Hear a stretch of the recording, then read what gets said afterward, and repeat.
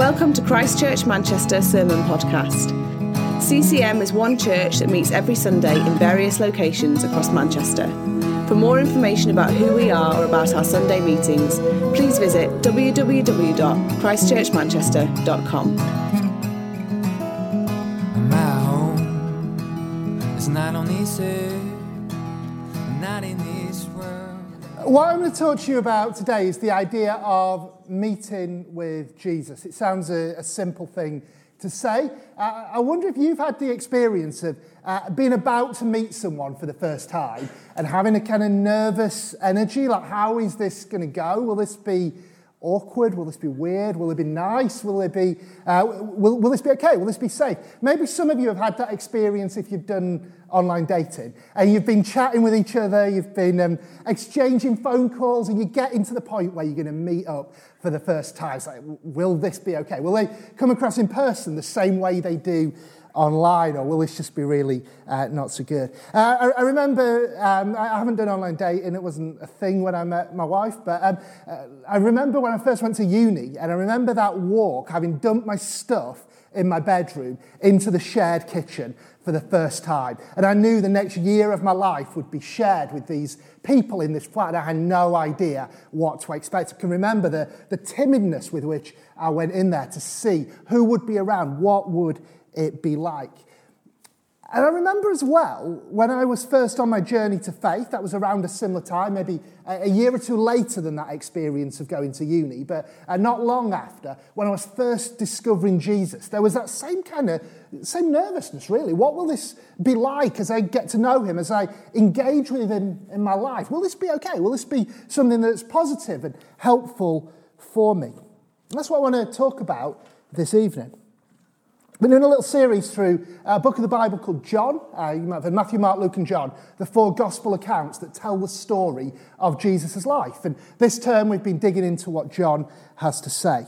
And at the end, he tells us his purpose. He says, "Now Jesus did many other signs, but these are written so that you may come to believe that Jesus is the Messiah, the Son of God, and that through believing you may have life in his name."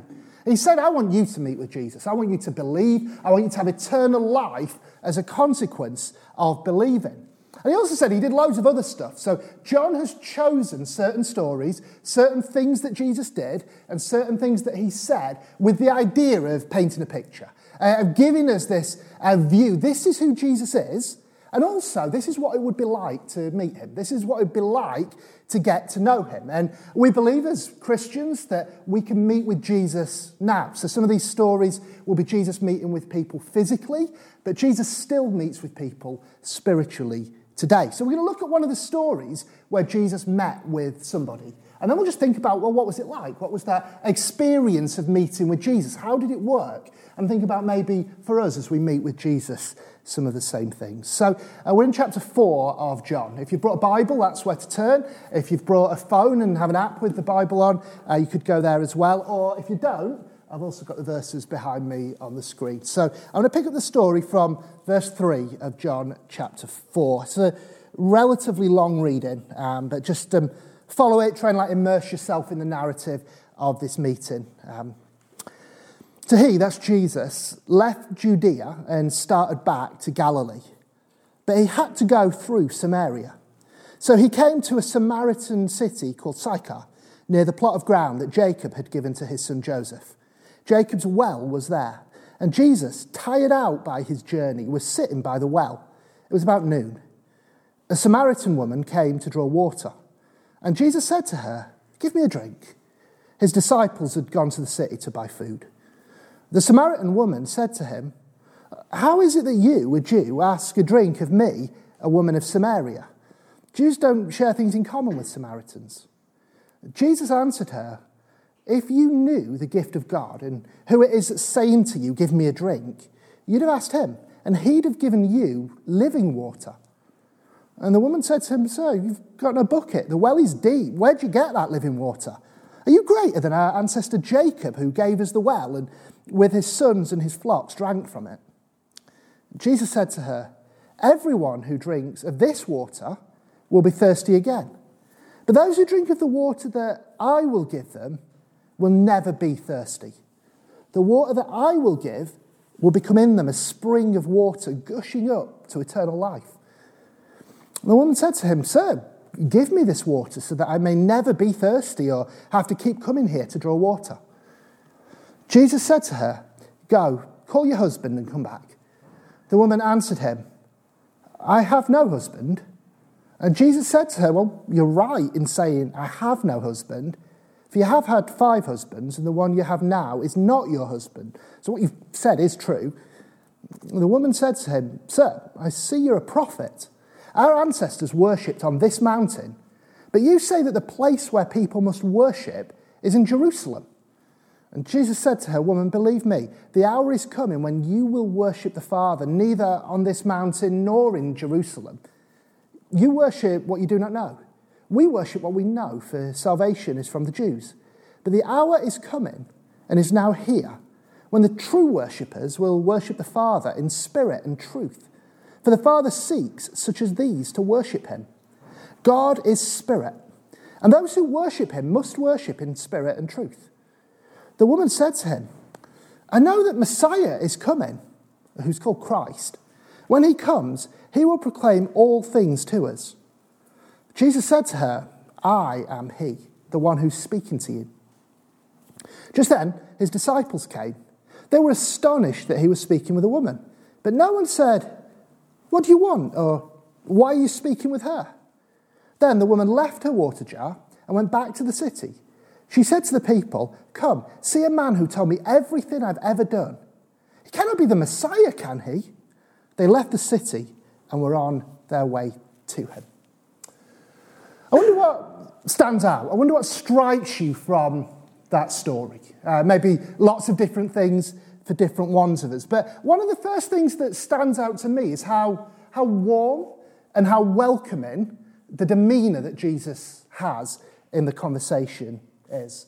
I think warmth and welcome are something that many of us long for. When I was going into that university halls of residence kitchen, what I want was a warm and welcoming space. I wanted people who would accept me for who I was, who would want to know about me, who'd want to be friends with me. I'm sure many of us have experienced times of wanting. I remember more recently I was invited to go to a meeting, and it was basically a theology meeting. So people from different groups of churches were invited, and there was a few things that, hey, let's chat about what we believe about certain things, but more than what we believe, how are we doing in our churches, helping people understand it, teaching it. I was like, this is great. I'm looking forward to it. It was like a little jolly down to London for me to go and meet some people. But then I saw who else was on the invite list. I was like, oh my goodness, I've heard of you.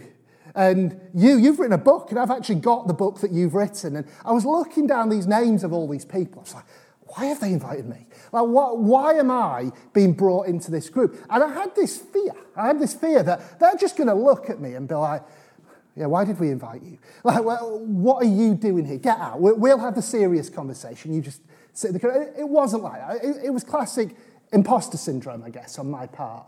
But it just shows how deep-seated this fear of being unwelcome is. I guess many of us might identify with it. And in this interaction we've read about between Jesus and the woman, here there were some real grounds maybe for her to be worried. As she was approaching that well and she saw Jesus sitting beside it, there was some real stuff that might have made her think, you know what, this isn't going to go well. This is going to be a difficult, awkward thing. At best, he's just going to sit there and ignore me. At worst, this could be like a really horrendous blow-up situation. You can imagine the nervous energy. I'll pick out 3 of the reasons why she might have feared not having this welcoming response that she did. The first one was a racial one. So she was Samaritan, he was Jewish. Let me just explain the significance of that. Obviously, we're seeing stuff on the news about the current politics of that region, but we're going back 2,000 years, totally different situation. There's still some very real tension. So you had a group of people called the Samaritans, and they were basically half Jewish and half non-Jewish. So Gentile is the word for non-Jewish. And a few hundred years earlier, what they'd done is kind of intermarried with the nations around them. So ethnically, half Jewish, half Gentile. Culturally, half Jewish, half Gentile. So they still practiced some of the same things the Jewish people did, but didn't quite do it in the same way that the people who were actually in Judea did. Religiously, kind of half and half as well. They brought some of these different religions and sort of mashed them together with their Old Testament faith. They kind of believed the Bible, but only the first 5 books of it, rather than the whole Old Testament that they had at the time. They sort of worshipped God, but rather than in the temple where everyone else did, they had their mountain that they'd go to instead, and they tweaked it and they changed it, and it had become a bit diluted. And that was what the land of Samaria was like. And so you'd have people, like particularly the authorities and the leaders in Jerusalem, would be looking at the Samaritans thinking, yeah, this isn't good. They're kind of half in, half out, like one foot into worshipping God, but one foot in the culture. And they were desperate to see a revival. They were desperate to see God move. And they thought, we need everybody to be like full on going for it with God. And the Samaritans, they're a bit of a problem. And so they tended to look down on them. They tended to disassociate from them and see them as a bit of a problem. So much so that, have we got the map there? Can we just have the map on the screen? To show you just the geography of it, you've got this bottom bit, Judea, which is where Jerusalem is. And then you've got above it Samaria, and it says Sychar in the middle. That's the town that this happened. And then above that is Galilee, where Jesus was brought up and raised. And people typically who were going from Judea to Galilee didn't go through Samaria. They tended to take the long way round to avoid even having to talk to Samaritan people. On the other hand, the people in Samaria, then they're looking down to their southern border, to Judea, and what they're feeling is just complete judgmentalism. They're seeing people down there, looking on them, treating them like they're the scum of the earth, treating them like they're the dirt on the bottom of their shoes. Like, why won't you treat us like humans? Why won't you engage with us? Why won't you talk to us? You're looking at the history, and because of that, you're totally distancing yourself from us. So on both sides, there's this tension, there's this hurt. And so in verse 9, in our passage that we read, when Jesus starts the conversation with her, she says, "How is it that you, a Jew, ask a drink of me, a woman of Samaria?" She's expecting the same kind of hostility that she's probably experienced from many others from Judea. That would be the typical response. And Jesus, he kind of breaks down the barrier, doesn't he? He crosses that line that had stopped others from having a warm and welcoming conversation. Jesus said, I'm going to step across that divide, and I'm going to talk to you, and I'm going to humanize you and engage you and relate to you as a person. And even later on in the conversation, when she brings up her big question, the question it speaks into this divide. Look, we say we worship on the mountain. You say you worship in the temple. Who's right? And Jesus is like, well, God's actually doing something different. God's doing a new thing now. And it's not going to be about the mountain. It's not going to be about the temple. God's looking for worshippers who worship in spirit and truth. It's not about any particular nation, any particular place. It's about the heart. And God's going to want to do a work in the heart that applies for the Jewish people, the Samaritan people, the Gentile people, even people here in Manchester today. God's doing something different. Well, this is a big theme as you read through the New Testament, how the work that Jesus has done breaks down dividing barriers, breaks down ethnic and racial tensions between people. It says there's going to be one new person brought together in Jesus from all the people groups who previously had been at odds with one another. It's a powerful thing. But that racial grounds would have been one of the things that perhaps worried her as she saw this Jewish man sitting beside a well. Another one might have been gender. The fact that he was a man, she was a woman. That might have worried her as well as she's approaching this situation. In fact, that wouldn't have been the done thing at all for them to have had a conversation. In fact, you see the response the disciples had when they spotted that they were chatting together. Verse 27 says, just then the disciples came, and they were astonished that he was speaking with a woman. Like, it shocked them, because they weren't used to seeing it. They weren't used to seeing interactions between men and women who weren't married to each other in those days. And I think part of it was just prejudice. It was just patriarchy at work, wasn't it? Like there were people at the time who would pray, God, I thank you that I wasn't born a woman, a Gentile, or a slave. That shows the depth of the prejudice of their heart. But I wonder as well if it was another dimension to it was perhaps sometimes people might be afraid of giving the wrong idea, afraid that if he was seen having a conversation with her, then maybe people would look on and think, hey, what's going on there? Like something must be amiss. What's the dynamic here? That people would look upon it and judge it. Perhaps that was a factor as well. But we see, don't we, in this conversation that they had, just how Jesus interacts with her in a way it's not acting like he's superior. It's not acting like he's somehow better and she's worse. It's not acting sleazy. It's not dismissive. It's not treating her like she's somehow a threat to his purity to keep her at arm's length. He's treating her like a human being because that's what she is. He's dignifying her. He's engaging her in normal conversation. Isn't it amazing that this interaction from 2,000 years ago holds up so brilliantly today as an example of how to relate to one another? Conversations from 20 or 30 years ago, people dismiss us, it's a different time, things were different. This is 2,000 years ago, and yet it's such a high integrity model of how to relate. Jesus transcends that dividing line of gender as well as the dividing line of race. And I've noticed often in religious spaces and kind of churchy spaces, people can get really weird about this. I don't know if any of you have noticed the same thing. People can be really difficult and awkward about it. And yet in the Bible, it encourages us, treat one another as brothers and sisters. If we can do that, we're on the right lines. And then the third possible thing that might have made her think this interaction won't go well was the social shame that she carried within her life. As she opens up about her experience of life, it talks about how she's had 5 previous marriages and now she's living with somebody else. And we don't really know the circumstances around how those marriages came about and how they ended. We don't know if in some or all of them she was widowed. We don't know if in some or all of them she was divorced or separated. And if she was divorced or separated, we don't know if that would be initiated by her or him. More likely him in the culture of the day, but we don't know that for sure. We don't know who would be at fault. We don't know if she did something wrong. We don't know if she was mistreated. We don't know any of that. But we can infer there's a lot of brokenness in her life. There's a lot of hurt and there's a lot of pain.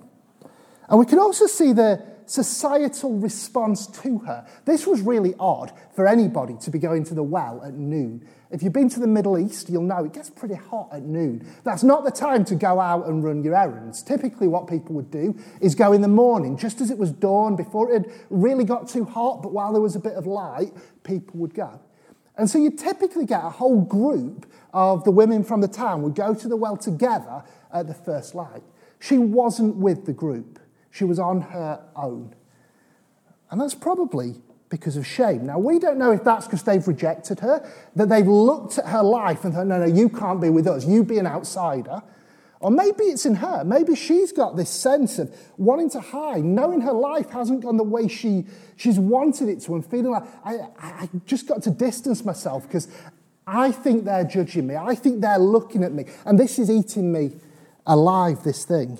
Shame can make us want to hide. And yet for Jesus, the shame perhaps that she's carrying about her experience, that's no barrier.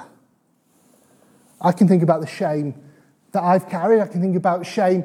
I can think about stories that people who've known me at different parts of my life, that if they came up here and started to tell you those stories, I would be running out of the door.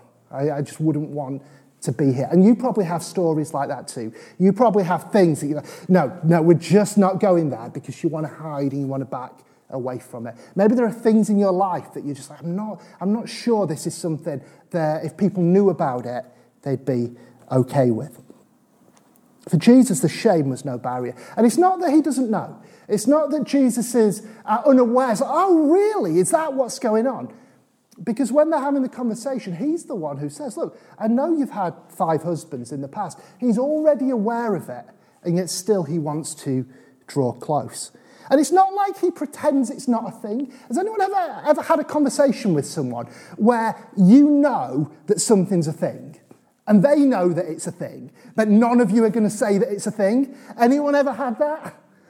That's not what's going on here. Jesus, he brings it up.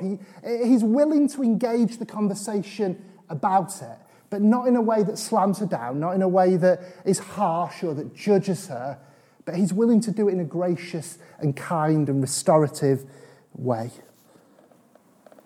Maybe you've got fears about meeting Jesus, around shame, around things that you carry, about things that are true of you or things that you've done in the past that you think, if this was known, how could Jesus want to engage with me? He'd reject me, wouldn't he? But we see here that's not what he's like, that he wants to engage you knowing that these things are true. And then over the course of getting to know Jesus, he'll go there and he'll bring stuff up that's true in our lives, but do so in a healing, restorative way. That's what he's like. Jesus sees all these things, and yet he engages her with this warm, welcoming attitude anyway. That's what you find when you come to Jesus.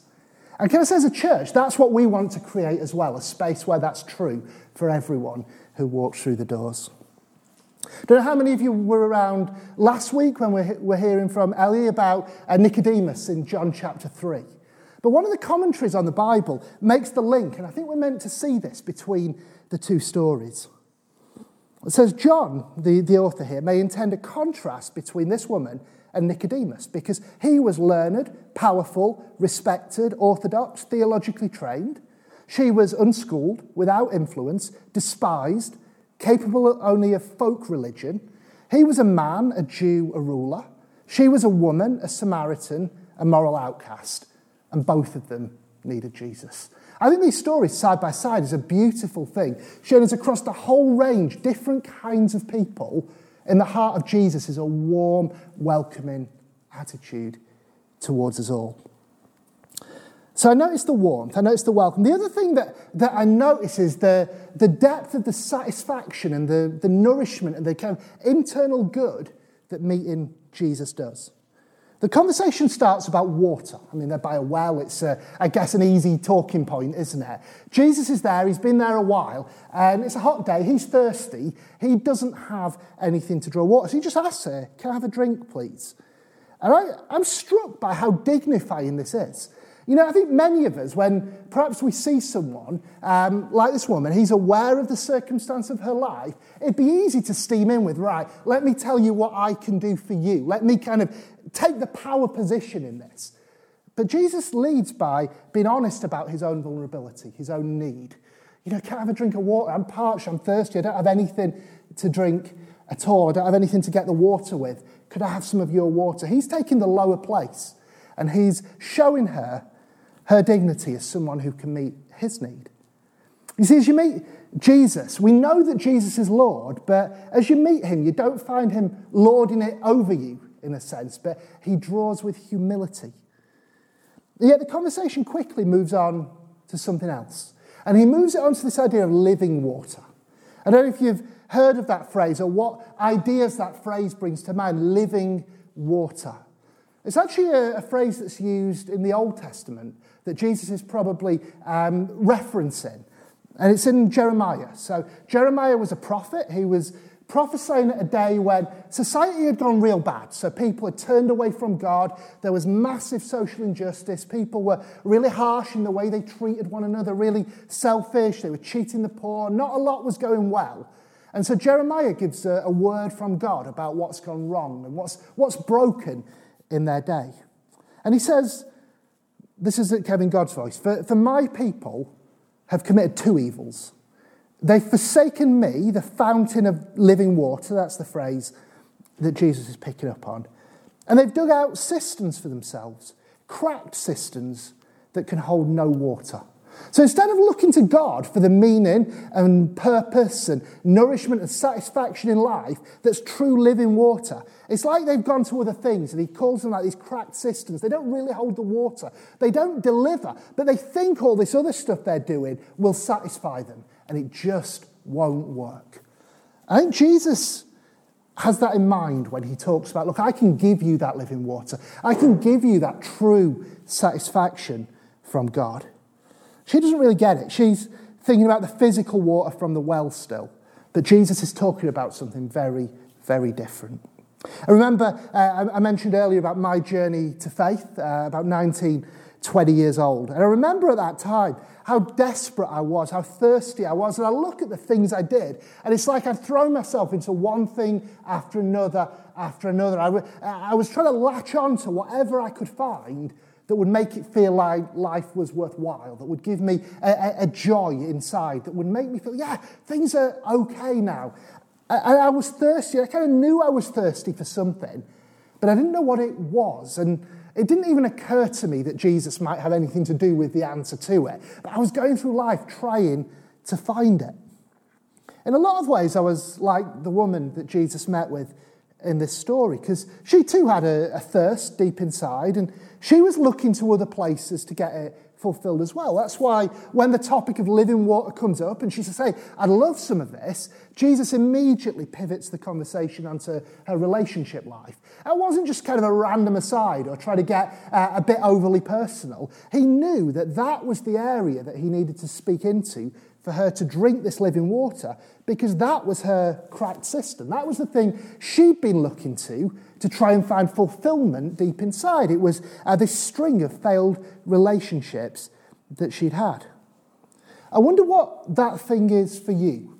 I think for most of us, there's a thing. It might be multiple things. What are the things that you go back to again and again and again because something in your mind keeps telling you, if I look to that, then I'll be happy.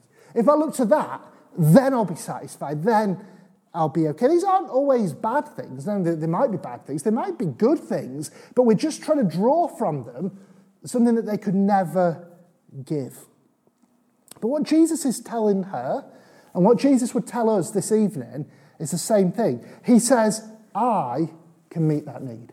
I can be that living water. I can be that thing that fulfills you at the deepest level, that satisfies you in your very soul. It was a promise he made to just one person in this chapter, but if we read on, I'm just going to flick a few pages to chapter 7 of the same book, John's Gospel. He extends the promise to all of us. He was at a festival, a big gathering, loads of people had come to Jerusalem. And it says in verse 37, on the last day of the festival, the great day, while Jesus was standing there, he cried out, let anyone who is thirsty come to me. Anyone thirsty this evening? Jesus says, come to me. And let the one who believes in me drink.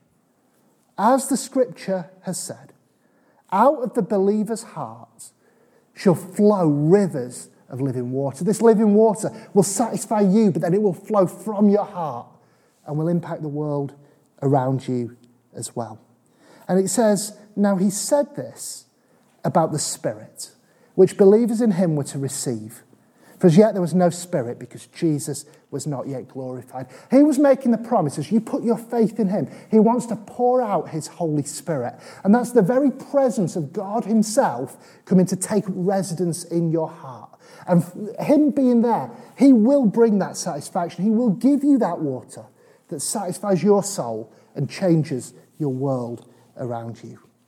And that's what this woman's experience was. And it was so utterly transformative for her. She actually dropped her jar. I don't know if you noticed that detail in the story. She'd gone to the well to get water. She'd had a chat with Jesus. Then she ends up running back to the town and she leaves her jar behind. Her mind's on something totally different now. And she gets into the town and she gathers all the people up and she's like, hey everyone, I've got something to tell you.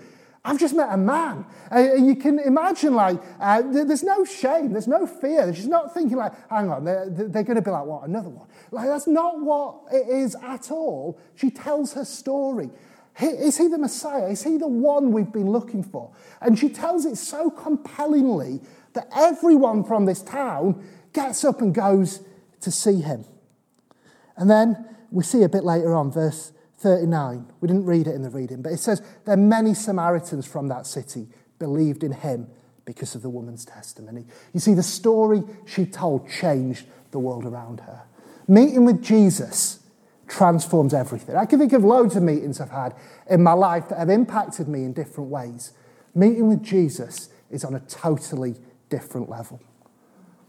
I wonder what's been your experience of meeting with him.